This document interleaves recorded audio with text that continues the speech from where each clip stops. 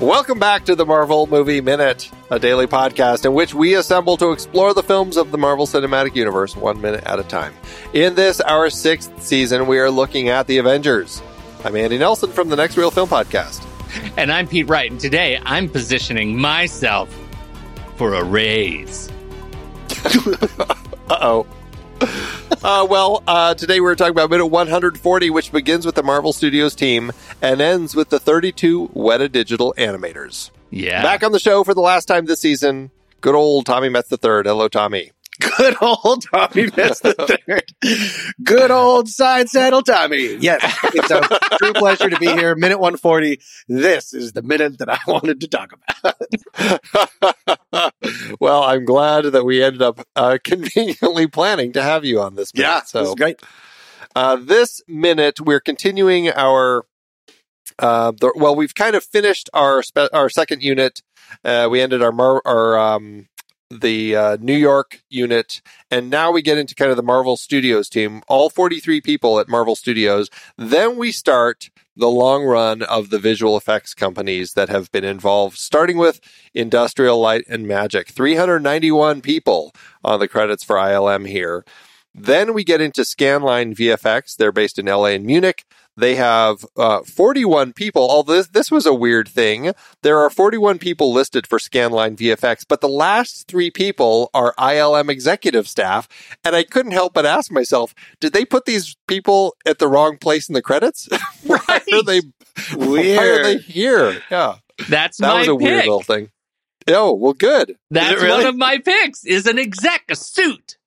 A real bigwig. Well, I can't wait to talk about that. Muck. Yeah. After Scanline, we start Weta Digital Limited out of Wellington, New Zealand, and we get 462 people credited to them. So more people than ILM, although we only see the start of them today. We'll actually finish these in minute 141 next week. That'd be funny if, like, right in the middle it just says, and Scarlett Johansson as Black Widow. We're like, what's happening? Who was in charge of these credits? Would it be fun? Would it be interesting if they just took the entire list of credits and just like alphabetized it all by last name? Uh-huh. Like, wouldn't that be an interesting way to do it? Like, that would be interesting to see. Somebody That just actually say, screw happened. Speaking of credits and how crazy it could be, 430 Nights, the film that I keep bringing up, my apologies. We had a PA submit it to IMDb, but they did it by last names. And so the very first credit was Alison Brayboy, who's a wonderful person, and she has no lines, and she's in the movie for about 32 seconds. And she's listed at the top, and we had to fight with IMDb to put Johnny Mandy and Dan Fogler at the top of the list. And it took like a while. What does that fight look like? Like, what do they have a position IMDb on? No, we don't. We don't. You do can't things. talk to anybody. It's like a black box. So you just submit things, and it just takes sort of forever. And then they don't tell you when things have changed. And unfortunately, because we're around the world, in some of the different places that were listed, they just used that. Yeah. Like the IMDb, the original one. And so it'll say like 30 Nights starring Alyssa Brayboy. And we're like, she's in it. She's just not the biggest selling point. Is all. Yeah. But Alyssa, you're great. Okay. It is so funny that when that happens, because it is hard to change those credits. And, you know, Pete, a while back, you and I chatted with, I'm going to forget his name, but one of the writers for Clute. He and his brother had written Clute, and we talked to him on the next reel. And after that, you know, he was one of these people who just didn't really understand like the inner workings of IMDb. And so I offered to help him clean up his and his brother's credits, because a lot of them, they had been credited for things that they didn't do. They weren't credited for things they did do. Yep. And it was a process of, like you just said, Tommy, going back and forth with IMDb, trying to help straighten all that out. That was Andy Lewis, I think. Andy Lewis. Yeah. Thank you. There are a couple Tom Metz's on IMDb, and they're all me. Yeah, that's the other. But just separate things. They're all like things that I've done, and I've tried to say, IMDb, just make this whole, make this one person, and they just won't. Yeah, but that's fine. It's whatever their system is. It's a confusing one for sure. Yes. All right. Well, we each picked one person here. Who would like to kick things off? Pete, it sounded like you were kind of excited to jump into talking about your suit. So should we start with that? You guys. Okay. Look, there are so many reasons I picked this particular individual. One, yes, because it jumped out at me at the credits that we have 3 ILM executive staff listed in, in the weirdest place in the credits. How does that happen? I don't know. But then I started looking at credits, and the one in the middle is Janet Lewin. Now, Janet has been at ILM for a long, long time. First movie Janet is credited having worked on for ILM is Mission Impossible, 1996. Wow. 101 Dalmatians, visual effects coordinator. Deconstructing Harry, Deep Impact, Snow Falling on Cedars, Galaxy Quest, Sweet November, Pearl Harbor, Hulk, Amityville Horror, Star Wars Episode 3, Revenge of the Sith, 8 Below, Spiderwick Chronicles, Indiana Jones and the Kingdom of the Crystal Skull. That notwithstanding, Star Trek, J.J. Abrams reimagined thing, Terminator Salvation, I Am Number 4, Rango. I mean, it goes on and on and on. All the Star Wars movies, Rogue One, all of these things, and now is it pretty much runs. She's the senior vice president and general manager of ILM in the visual effects department, and has an extensive bio that just really does a great job of demonstrating straight up capability. I think it's actually really cool. I don't know what she would have done on the movie. Like, I don't know what the specific, like, what does day to day look like on this movie when you're at that level. But certainly she has an incredible history with the company. It's been there long enough to know where all the bodies are buried for sure. It's so funny because you listed so many like effect heavy things, and then Deconstructing Harry is hidden in there. Which is very much just live action. I think that's a Woody Allen movie, right? Yeah. Well, but do you remember there's that one sequence, which I thought it was really funny, where I think he's talking, I think it's Robin Williams, who, because he's an author, and he's like, it's one of those stories where he's like writing all of his friends into the novel, is my recollection of it. But Robin Williams' character is going through like emotional issues. And I just remember the part was really funny because he's talking about how I just feel, I don't feel in focus. And his character through the entire scene was out of focus. Okay. I would imagine that would be probably the one element in that film that they would have been doing. Yeah. Okay. Well, I like this pick just because, we my picks looking at people who worked on Marvel and then pretty much followed James Gunn to DC. This is like because ILM has such an expansive catalog. It's fun to see so many movies that she's been a part of that are Fox and Paramount and Warner Brothers and Disney, and like so many different movies across the spectrum. So I thought that was, I think it's actually, it's neat to see where some of the people who run the thing clearly come from, the work. Yeah, that's great. Good pick. That is awesome. Very cool. Tommy, do you want to go or shall I? I'll go. I wanted, for this last minute 140, the one I wanted to try to find a real life superhero.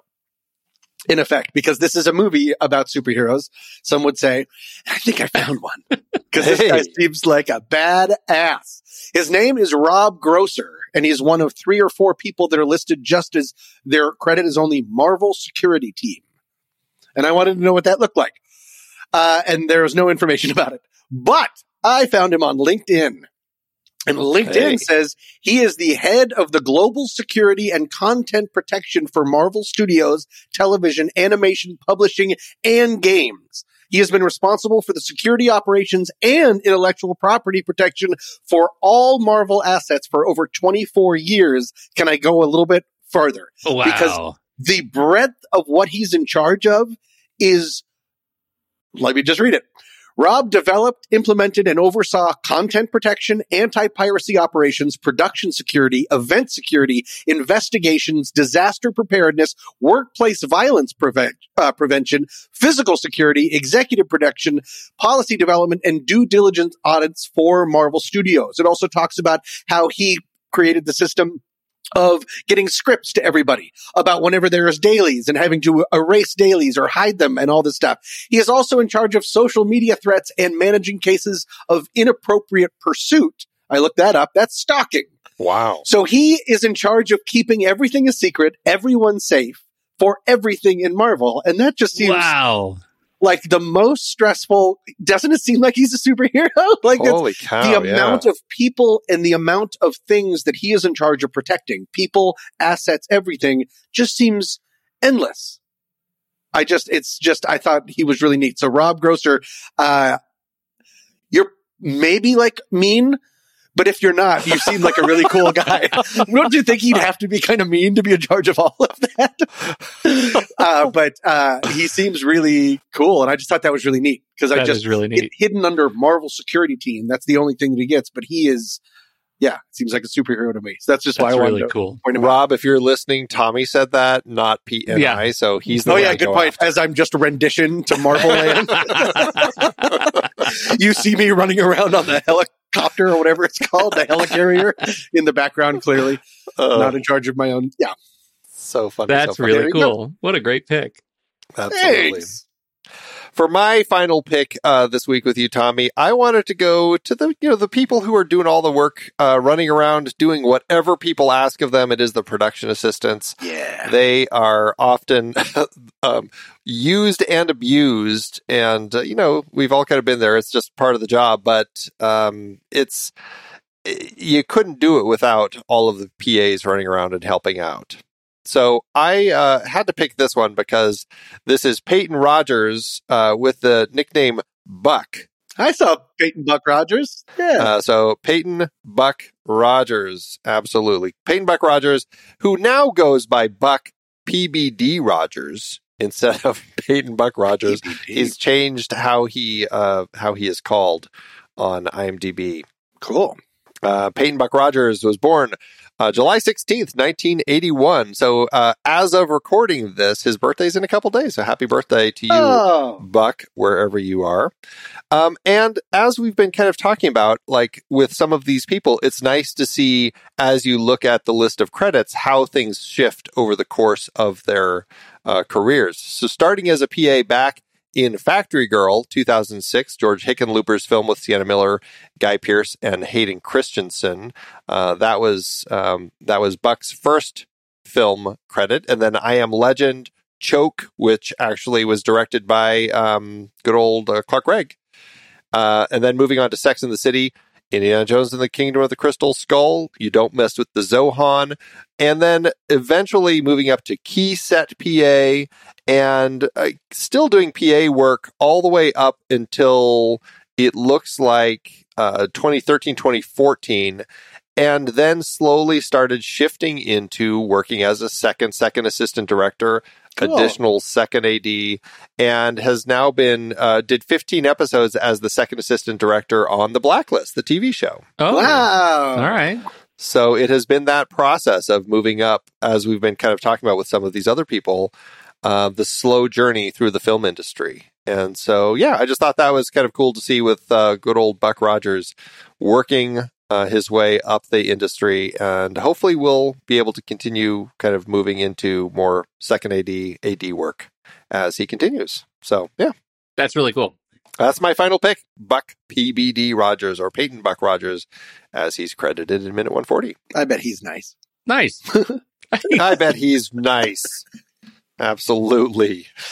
Unlike that old grouch. I've lost my mind. I'm done. I can't do it anymore. That's what happens when we talk about a week of credits. I can't do it anymore. Please don't make me do it anymore. I know. Tommy, it has been a thrill. I know you, it's a little bit of craziness, but it has been a thrill chatting with you through all of these minutes. So thank you so much for joining us. It's always an absolute pleasure to be here. Thank you so much for having me. I haven't been asking, but do you have any other shows that you're working on that you want to plug? I'm doing stuff for Young Storytellers, a nonprofit literacy program that I am in charge of. We are creating sort of content that can be going out across the United States so people can run their own young storytellers outside of just Los Angeles and New York. And I wrote a bunch of mini scripts for those, and I'm going to, in 2 weeks, start directing some of those.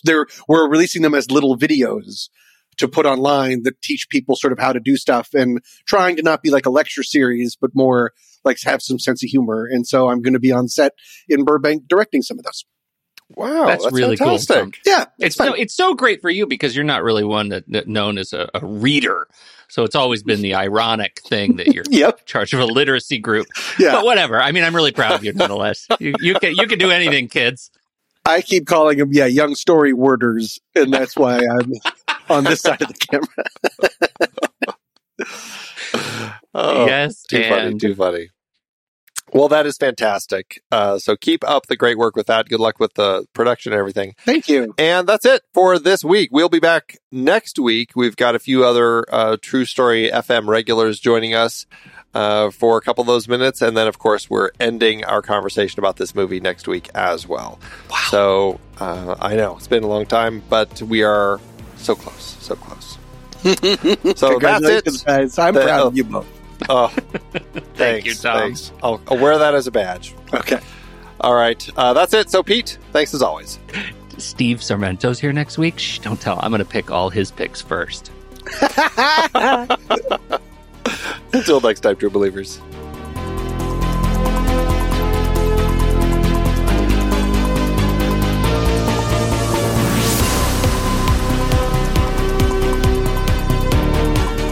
Marvel Movie Minute is a production of True Story FM, engineering by Andy Nelson. This season's music is Message to the World by Anthony Vega, and this season's show art is by Winston Yabo. Find the show at truestory.fm. If your podcast app allows ratings and reviews, please consider doing that for our show.